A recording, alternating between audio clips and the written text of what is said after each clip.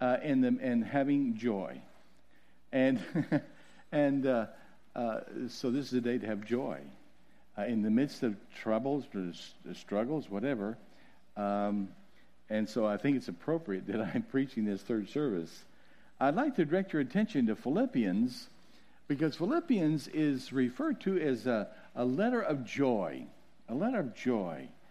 And often we think of joy, and I think we're not really thinking of joy in its fullest sense. I think we tend to lump the word joy with happiness, and happiness is very ephemeral. It's very comes and goes. I mean, you can be happy because someone gives you a gift. You can be you go from happiness to sad, back and forth. It's a very, very changeable kind of emotion. But joy is something different. And so this letter from the apostle, he's writing it from prison. Now, understand this. He's in Rome and in prison and probably going to die. He's probably never going to be released from prison. And in the midst of that, he writes this letter to the Christians at this church. This is the first church, Philippi, the first church that was established in Europe. It was when Paul was in Troas, which is in Turkey, and I've been there. I've been this little beach, this small little town, and there was there that Paul had this vision that God told him to go to Macedonia. And he was thinking he was going to go some other places. And God called him to go to Macedonia. And so he went to this town. First of all, he traveled by ship for 2 days. He arrived at this place on the northern Greek border called Neapolis. It's still there. And then he walked about 8 miles south of Neapolis to a town called Philippi. This is an area that's called Macedonia. And so in this place, there was no synagogue. It was a Roman town. Probably a lot of Romans lived there because they had the same privileges they did in Rome. But it was a Roman enclave. And it was on this road to the east, and it was a very prosperous city. So Paul and Silas, and we know this from Acts 16, Paul and Silas were going to Philippi. They were led by the Lord to go to Philippi. And while they were there, then they met this woman. Maybe you've heard the story of Lydia. She was a seller of purple. She was a very successful businesswoman. She dealt with selling purple garments from Thyatira. Thyatira is a city in Turkey, which is just south of what is today Istanbul. And so it was there, in that place, in Philippi, that God directed Paul and Silas to go. And they are there. While they're there, there's no synagogue. And so many of the Jewish believers were gathering at the river. So Paul and Silas went down the river, and they met Lydia. Lydia, for the first time, heard the good news of Jesus Christ, responded. And it was also there in Philippi a few days later when Paul was walking back and forth to Philippi from Neapolis, that there was this girl who was who told fortunes. She was a fortune teller. She was demon possessed, so she had these gifts of telling the future, whatever. And so she just kept following Paul and declaring, "Here, these men are followers of Jesus Christ." And she was just, and so finally, Paul, out of irritation, I find this miracle occurring because of irritation. It finally bugged Paul. So he turned around to this girl, and he told her, he said, "In the name of Jesus Christ, leave this girl." And so this demonic spirit left this girl, and so she was free, except that her handlers, the people who controlled her in the business aspect, they were ticked off. And so they had Paul and Silas arrested because they had broken up their business. And so it was in that jail, and I walked down in that jail and stood in that same place where Paul and Silas were in jail that night. And it was during that night as they were singing praises to God. And I think this is something that ties in with what we're going to talk about today. There was joy in the midst of the darkness. There was praise, there was joy, there was thanksgiving, and they were singing praises to God. In the midst of that, an earthquake loosened all the doors, and so the jailer, who's responsible for this jail, panicked. He's about ready to take his own life, and so what he does, he starts to take his own life, and Paul yells out, "We're still here." And he said, "Don't do this." So the jailer came over, and he was so amazed. In fact, he led them to his home, and we're told that even his entire family received the good news of Jesus Christ. It was the next day that finally the magistrates, the leaders of the city, came to release Paul. He had gone back to the jail, standing there in front of the jail. And so he tells them what happened, and they ask him to just please leave. And Paul says, well, you have no right to do this because we're Roman citizens as well. So they were thoroughly embarrassed. So that's this backstory. You have to know the backstory of why does he write this letter. So now, bring it up to date, the writing this letter is 12 years later.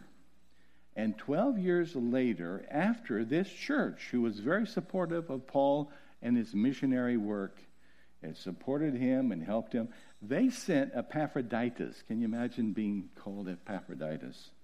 They sent Epaphroditus to Paul in Rome and taking supplies, food and whatever, because you had to provide your own food in jail, you had to provide your own clothing, whatever. And while it was there, Epaphroditus fell ill. He almost died. So now, Paul is writing this letter 12 years later. He's in jail. He's going to be put to death. There's no escape.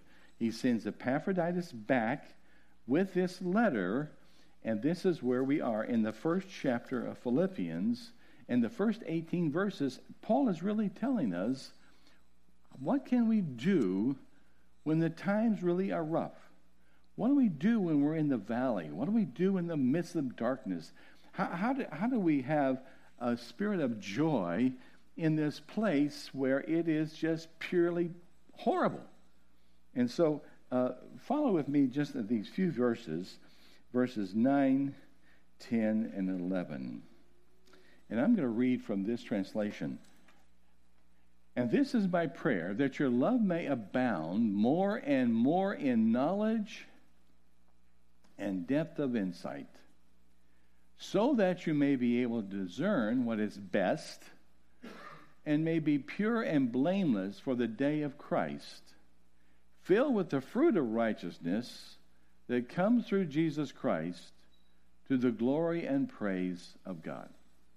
Let's pray. Lord Jesus, as we come today, and we come with different things that happen. Here I've spent 3 hours with a AAA transport carrying my car to the garage, whatever. But that's nothing. That's nothing to the things that people face today. We've heard about these children who have no home, have no place of security. They're actually like refugees. And Lord, as I have been in places where there are refugees and people who've lost in so much, who are victims of violence. And so, even today, as we're gathered here, there are people in this room. If they begin to tell their story, they would tell the story of such great difficulties and hardship.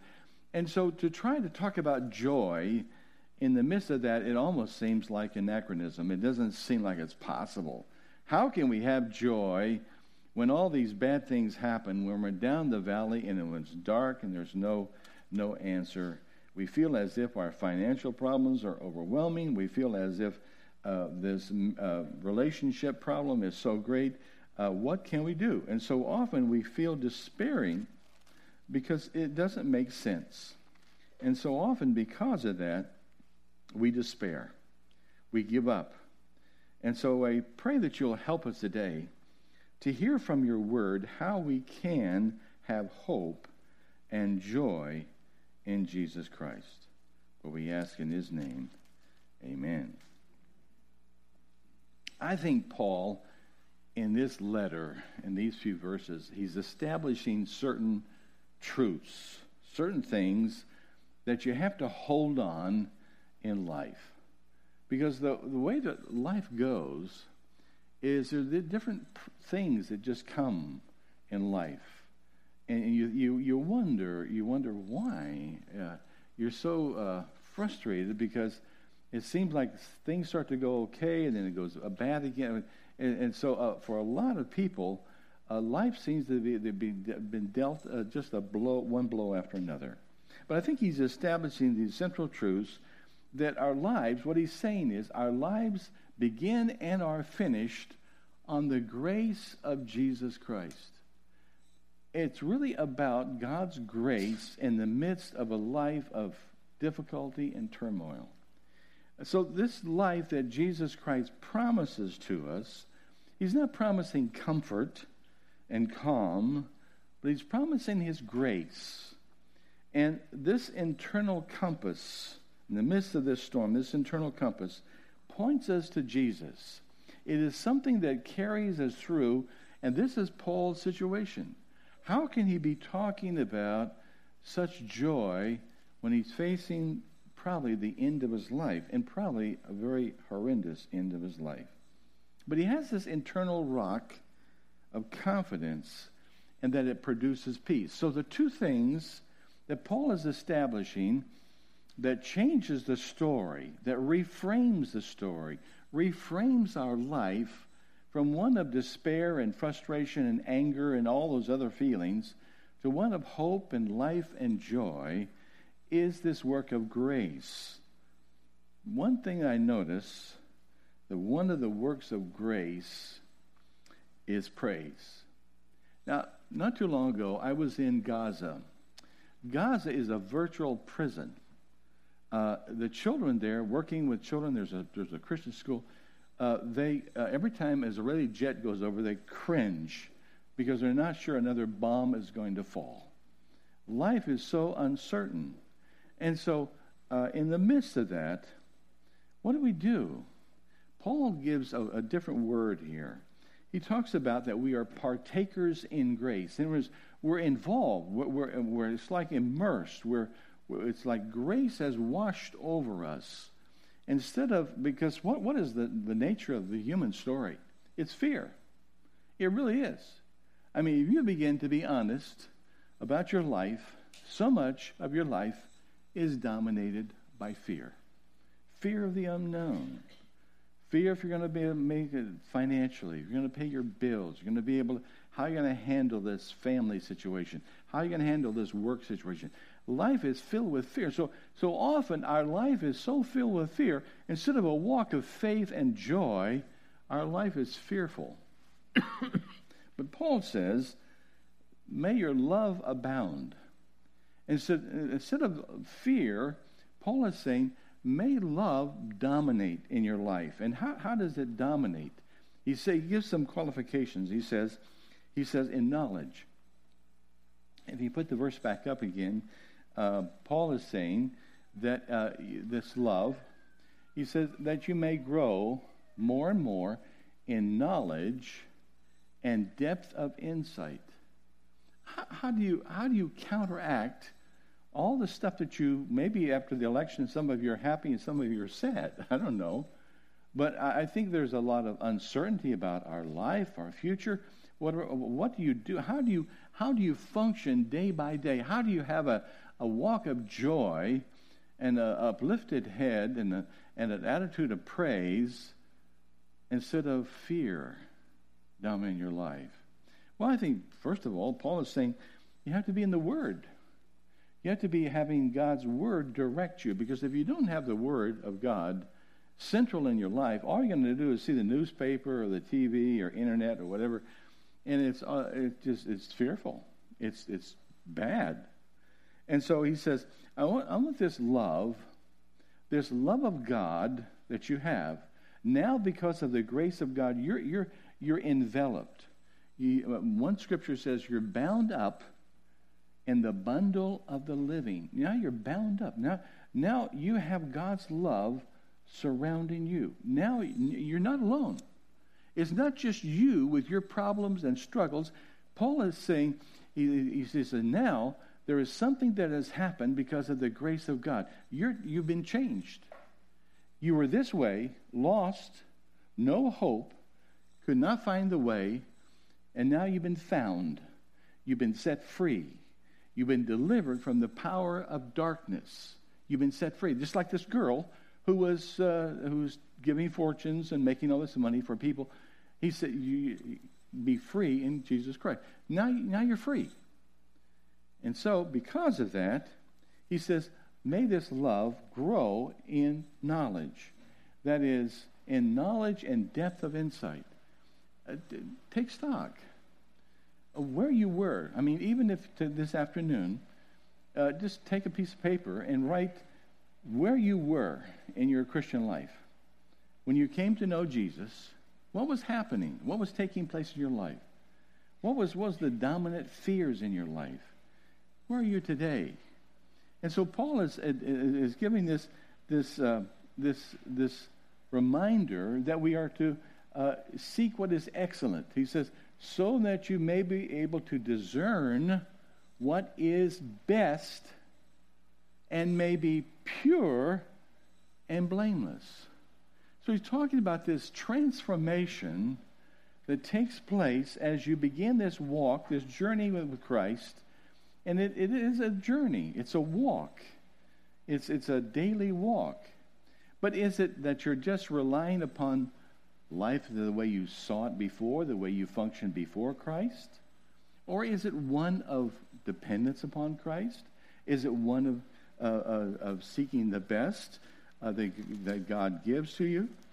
And so he says that this is because you may be filled with the fruit of righteousness that comes through Jesus Christ.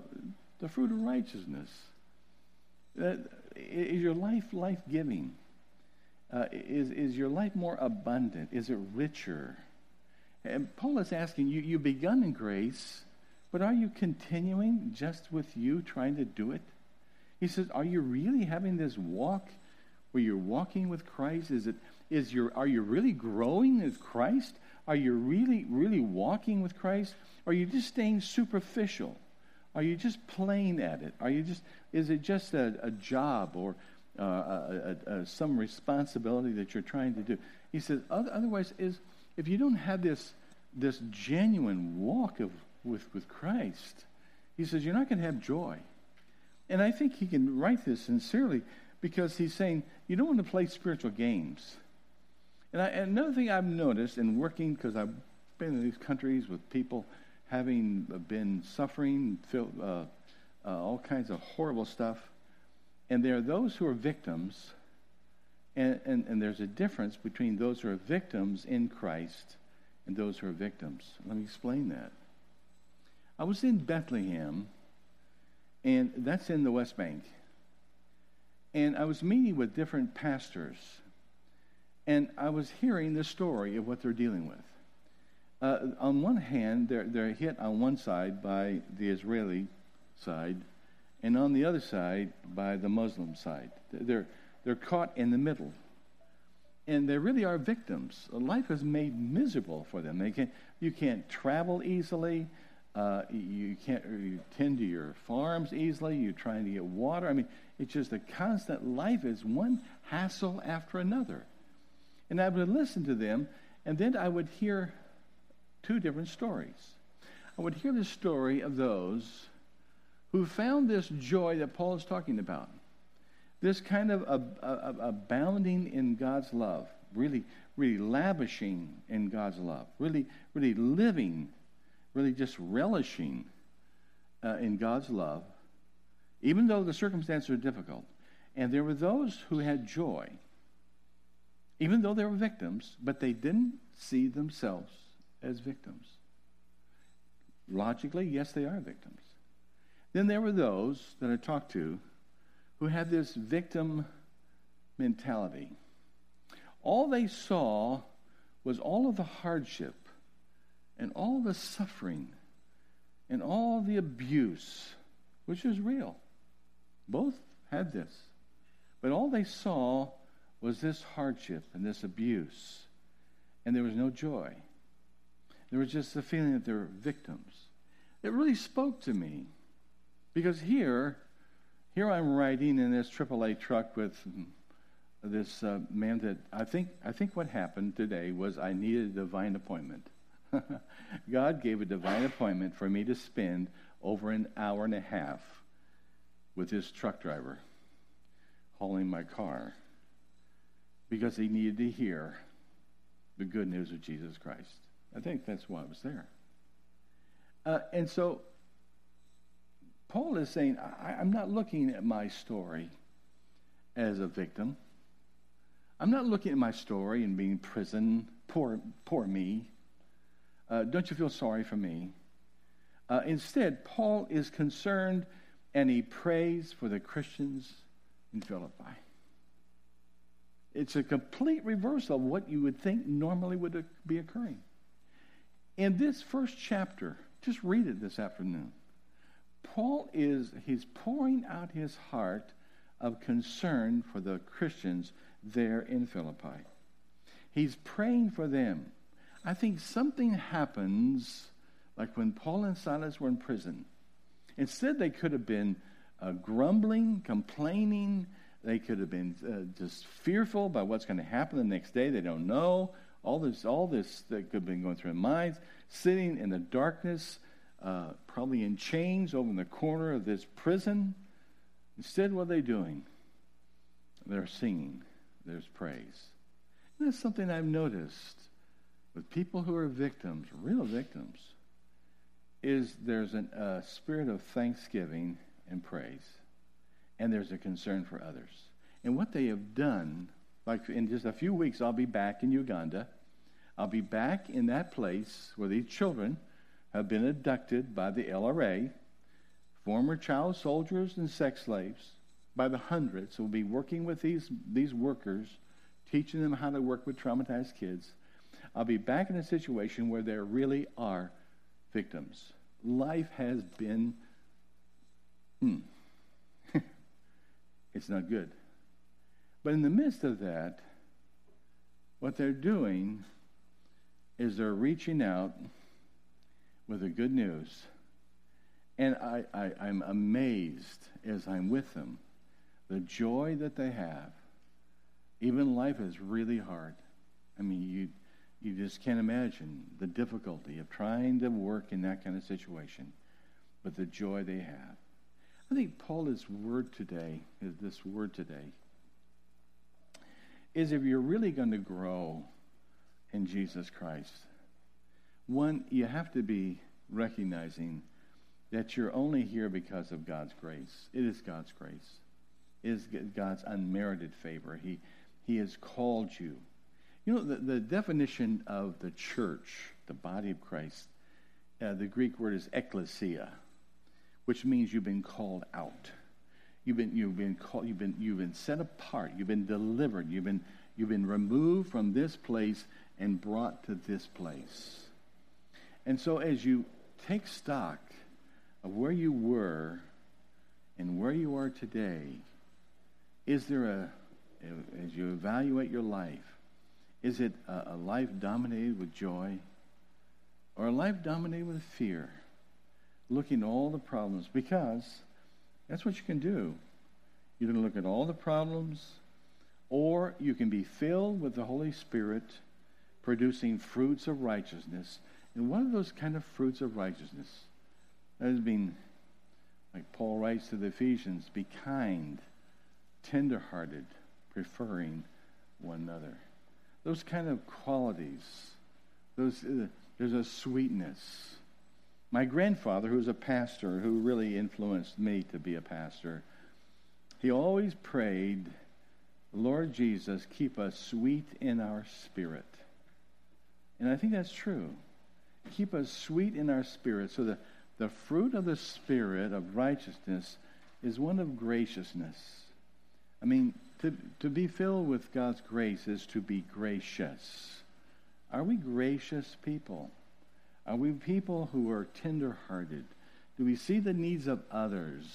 Do we reach out to others? Do we give a kind word?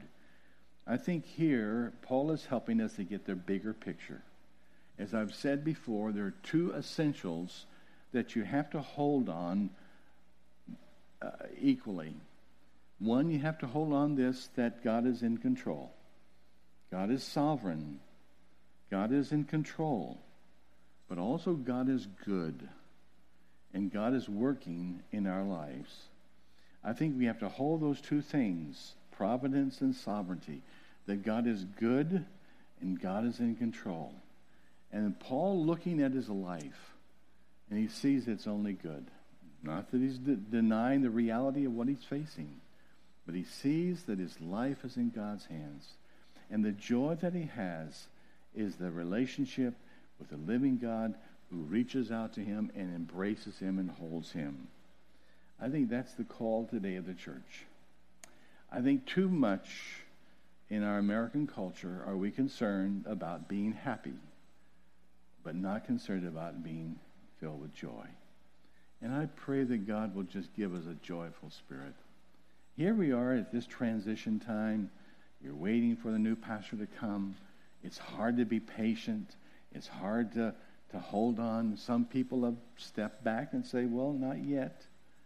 But I'm thankful that together we're trusting that God in his timing is accomplishing that which is good and perfect. And so there's no reason to be afraid. There's a spirit of joy. And I think that's what God has given to this congregation, is a spirit of joy and thankfulness.